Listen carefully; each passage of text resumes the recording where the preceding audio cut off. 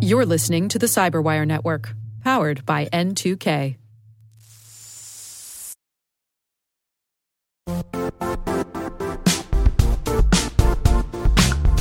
Don't struggle to align your organization's cybersecurity with business risk. Get the only solution that goes beyond reacting to threats with vulnerability and risk monitoring. You need the next evolution of MDR, and only Critical Start delivers it. Critical Start doesn't just monitor and respond to threats. They put you in control by detecting suspicious activities, quickly responding to contain threats, and identifying your most critical assets and protecting them against vulnerabilities and exposures. With continuous visibility, expert guidance, and measurable risk reduction, Critical Start has redefined what it means to manage cyber risk. Demonstrate provable security maturity to your leadership while positioning your program to achieve the greatest risk reduction per dollar spent. Stop fearing risk and start managing it with Critical Start. Visit criticalstart.com and request a demo today. That's criticalstart.com.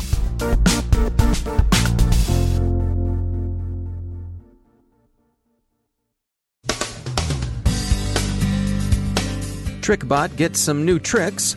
Poisoning the advertising supply chain. Hessian schools will shy away from American cloud services. A novel phishing campaign is technically savvy but gives itself away with broken English fish bait. Congress would like to see presidential cyber war instructions. Microsoft warns of foreign attacks on elections. FaceApp looks suspicious. And a suspect is collared in a malicious macro case.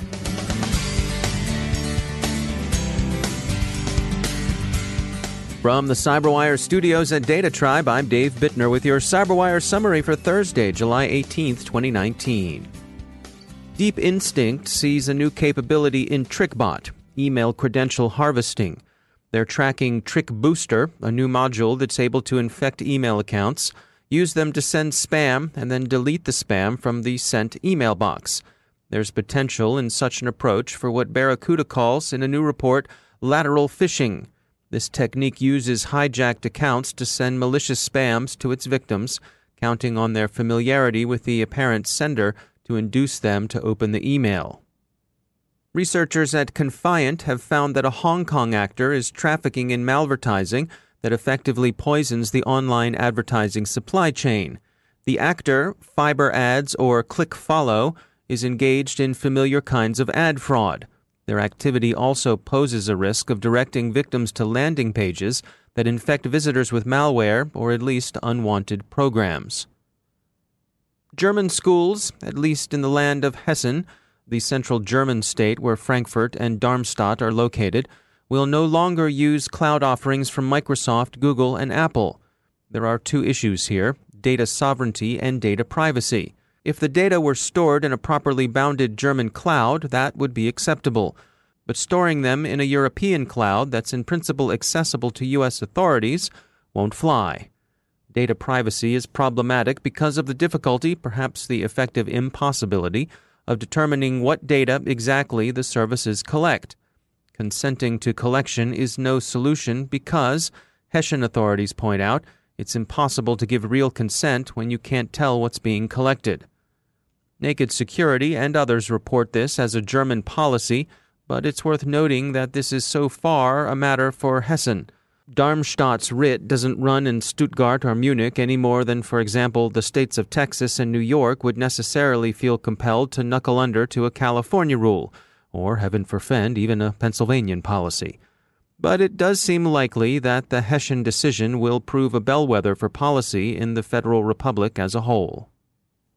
Mimecast recently published their third State of Email Security report. Our own Carol Theriault spoke with Mimecast's Michael Mader about the report and some of the specific attacks they're tracking. Michael, thank you so much for coming on the show. Really appreciate the time. So, Michael, talk to me about impersonation attacks. What exactly is that? Yeah, so it's an impersonation attack is an attack where you get, for example, an email from your boss that says, "Hey, Michael, it's Lucy. As you know, I'm on traveling this week. I really need to close this deal. I'm speaking to a client, and I need you to send the account information to me so I can close this deal with the client ASAP. Typically comes in the form of an email that's literally impersonating someone you know. Typically, it's someone in a boss. It could be a colleague. It could be someone in finance. But it's an attack that asks you at the end of the day to provide some sort of information that will open your company or you up to attack. Now, this also can be, for example, through phone, right? It could be through a text. It doesn't just have to be through email, but email is the most common form of impersonation attack. Right. And so you guys have just put out a report called State of Email Security. This is your third report of this kind. And you have findings saying they're on the rise? We looked at more than 1,000 global IT decision makers. And so the report is really comprehensive. And yeah, the attacks are on the rise. At the same time, confidence in defenses is falling, right? So, for example, I think roughly 60% of the respondents believe it's likely or inevitable that they'll suffer a negative business impact from an email-borne attack. And 54% saw phishing attacks increase, and then 67%, I think close to 70, saw impersonation fraud increases, right? So it's absolutely on the rise because these attacks, again, as I said, are getting increasingly more sophisticated. Seemingly more sophisticated. Again, what's really happening is these very sophisticated hackers are moving downstream to easier targets. Gotcha. Okay. And so are they basically, is this called email spoofing? Is this another name for it? It can be. I mean, it is technically, there's so many, we're about to have, so yes, it's spoofing an email, but it's a specific type of spoofing. It's a spoofing where you're pretending to be someone you're not. And then there's these are very, very impactful. For example, if I sent you a spoofing email for, let's just say Amazon email, you might look at that and then just delete it. But if I sent you an email and I'm a hacker and I sent an email from your boss saying, hey, I need this, and you're in finance, right? And I said, I need this transaction to happen now. You need to send it to me. Well, that's a very, very different type of spoofing attack. So impersonation falls under spoofing because it's a type of spoof, but it's very, very targeted. And 73% of impersonation attacks have a direct loss. Gotcha. People are extremely vulnerable. And the reason is this. They're just really busy. Like, security is not what 99.9% of normal people think about, right? What people are thinking about is doing their jobs, getting up, going to work, picking up their kids from daycare, making sure they get the memo to their boss.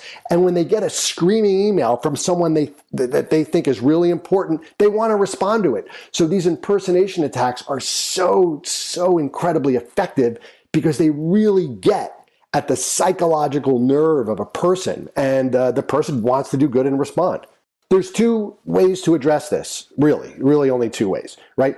Way number one is you need a good product to stop the vast majority of these impersonation attacks. And that specifically has features within their product specifically for impersonation, right? That's one.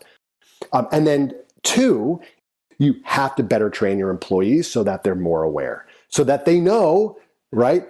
95% of all breaches involve human error. 95%. Right? So whatever most companies are doing today in terms of awareness training, it's like not working. It's about engaging the employees, right? Why security is important, not just for their company, but for their own jobs and their own personal lives. Michael Maiden, thank you so much for talking with us today. This was Carol Theriault for the Cyberwire. Cofense warns that there's a novel phishing campaign in progress against a familiar group of targets, American Express customers. The phishing emails use a base HTML tag to split up the malicious URL into two pieces. This technique may succeed in bypassing email gateway filtering services. As is so often the case with phishing, user awareness can help the intended catch spit the hook. The email is rife with the sort of clumsy English grammar and syntax that so often disfigure the criminal come-on.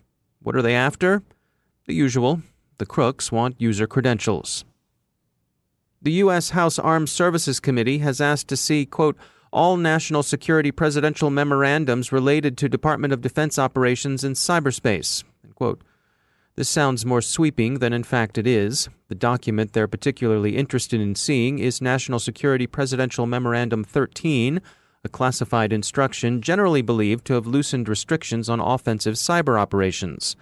Some such operations would constitute the kind of persistent engagement U.S. Cyber Command tested last month in Exercise Cyberflag 2019. Members of Congress say they've received briefings on the direction the Defense Department received in NSPM 13. Some of them are content with that, but others want to see the document itself. Microsoft says it's detected a lot of state-directed cyber attacks over the past year, most of them originating from Russia, Iran, and North Korea. Redmond hints darkly that much of the activity represents an assault on democratic process. USA Today sees the warning as a sales pitch for election security tools. In fairness to Microsoft, they're already offering election security tools to campaigns for free, and there's nothing necessarily cynical about promotions and loss leaders. And besides, if you're selling a hammer, you're going to point out the various nails sticking up in the customer's house. NBC News' Frank Thorpe tweeted yesterday afternoon that Senator Schumer, Democrat of New York, has asked the U.S. Federal Trade Commission to open an investigation into FaceApp. At issue is what the senator characterizes as FaceApp's requirement that users give it full and irrevocable access to their images and associated data. He sees the Russian-developed app as posing a threat to both privacy and national security. As usual, the devil is in the details of the EULA. FaceApp's privacy policy gives the company the right to publish or use any content shared with its app, including usernames and real names, and to do so without providing further notice or compensating the users in any way. That does indeed seem pretty open-ended. And FaceApp stores the data it collects in Russia, which is enough to give anyone the heebie-jeebies nowadays. The Democratic National Committee has already warned its candidates not to use FaceApp, but it's a safe bet, people being the way they are, that some have already used it. So here's an alternative. If you really feel a need to see what you'd look like, older or younger, or for that matter, vegetable or mineral, get yourself a box of Crayolas and a pad and do a few imaginative self-portraits. Crayons and pads are already for sale and cheap as back-to-school items, so act now. And finally, we close with some good news. The high-tech crime unit of the Dutch National Police have collared a suspect in connection with the production and sale of malware. If you've run across malicious macros in Word or Excel files built from Rubella, Citan, or Dryad, you've seen some of his work. The 20-year-old suspect is so far unnamed, but he's known to live in Utrecht. So bravo to the high-tech crimes unit, and bravo to industry partner McAfee that provided them with important help. McAfee had been tracking the Rubella toolkit for some time, and the company provided the Dutch National Police with important support during their investigation. So bravo McAfee, and to the Dutch National Police, good hunting.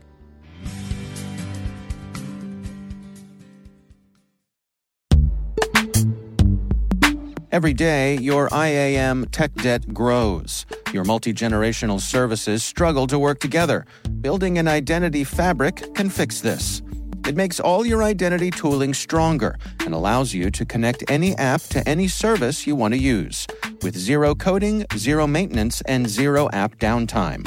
Strata's identity orchestration platform separates the identity logic from your applications, so you can optimize existing IAM tools and manage them in a single control plane. Now, every vendor, standard, and architecture work together. In short, building your identity fabric means you can secure your non-standard apps, keep your complex access policies, retire outdated IDPs, and modernize in record time. So build your fabric with Strata Identity and get rid of tech debt for good. Visit strata.io/cyberwire, share your identity priorities, and receive a pair of AirPods Pro. Offer valid for organizations over 5,000 employees. Connect today at strata.io/cyberwire.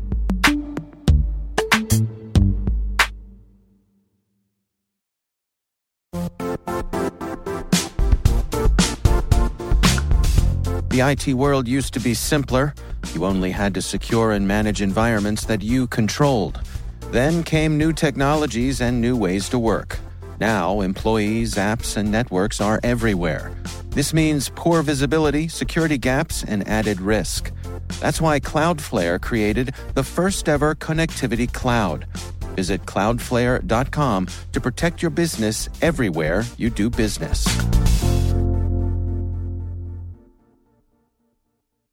And joining me once again is Jonathan Katz. He's a professor of computer science at the University of Maryland and also director of the Maryland Cybersecurity Center.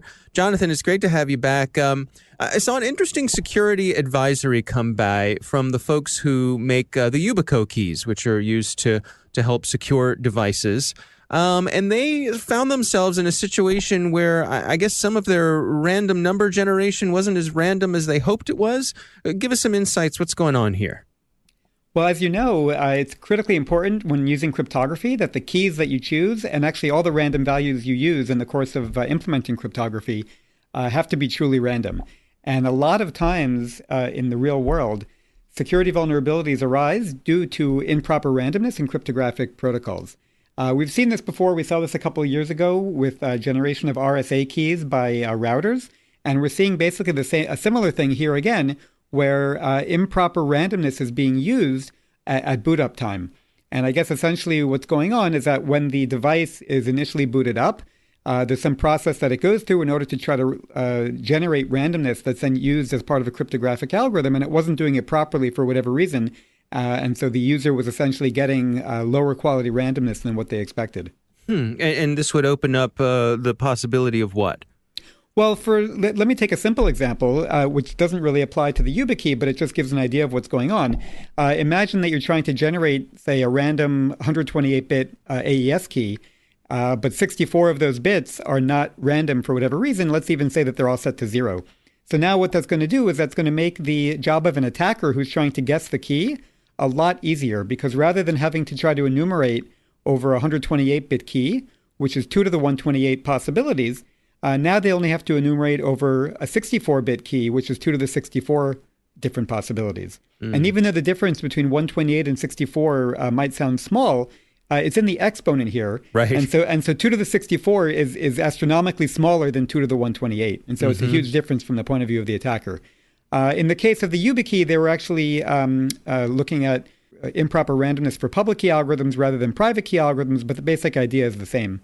Yeah, you know, to take a little brief trip down memory lane, since you and I are of a similar generation of having spent some time back in the 8-bit computer days. I remember, you know, back in the days of Apple IIs and TRS-80s that we talk about random number generation at PowerUp. If you powered up your computer and called for a random number, it would be the same every single time. And well, the truth is, it's not so easy to generate random numbers. If you think about it, computers are ultimately deterministic processes. And so a computer on its own can't really generate a random number. And so what they need to do is ultimately rely on some physical input in order to generate randomness. Yeah. You know, on a desktop computer, you might use user mouse movements or keyboard typing speeds or things like that to generate random data. But on a YubiKey, there's not that much that you can rely on. And so I'm not even sure offhand what they're using to generate randomness. But you can imagine that it might be quite difficult and might take some bit of time in order to generate true high-quality random data. Yeah, back in the day, we used to, press any key, and in between that, it was just, internally generating random numbers, relying on the fact that, not everyone would press any key at the same time. And right. for what it was worth, it worked. Right. Well, we're not sure. I wouldn't count on it, to be honest. I think the you ruin everything, Jonathan. But you're talking about computers from 35 years ago, and so right. It would not surprise me if they're vulnerable to the attacks of today. All right, fair enough. All right, Jonathan Katz, thanks for joining us. Great, thanks again.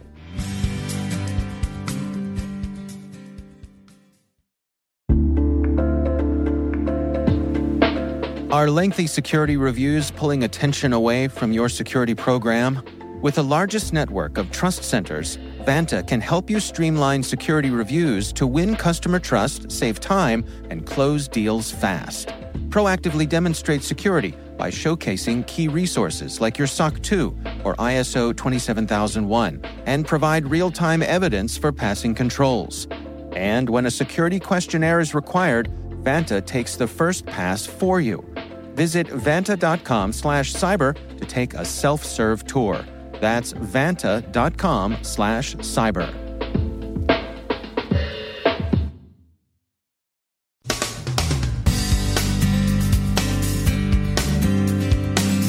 And that's the Cyberwire. For links to all of today's stories, check out our daily briefing at thecyberwire.com. And for professionals and cybersecurity leaders who want to stay abreast of this rapidly evolving field, sign up for Cyberwire Pro. It'll save you time and keep you informed. Listen for us on your Alexa smart speaker, too. The Cyberwire podcast is proudly produced in Maryland out of the startup studios of Data Tribe, where they're co-building the next generation of cybersecurity teams and technologies.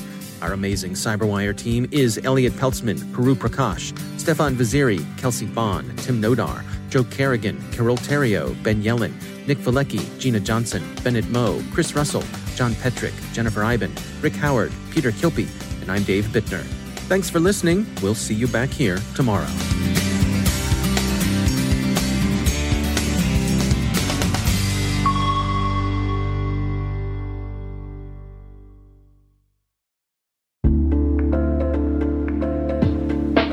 Hey all, Rick here. At N2K Cyberwire, we're dedicated to continuously improving the quality of the news and commentary on our network. That's why we're inviting you to participate in our 2024 audience survey. It only takes a few minutes, and your feedback is invaluable. Plus, you'll have the chance to win a $100 Amazon gift card as a thank you for your time. Head on over to cyberwire.com/survey. That's cyberwire.com/survey to share your feedback now.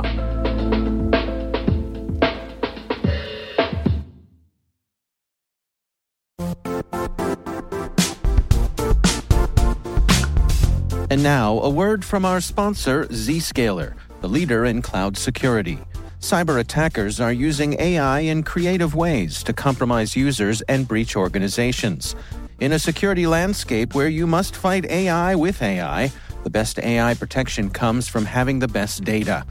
Zscaler has extended its zero-trust architecture with powerful AI engines that are trained and tuned by 500 trillion daily signals.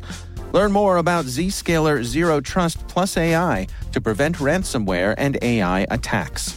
Experience your world secured. Visit zscaler.com/zerotrustai.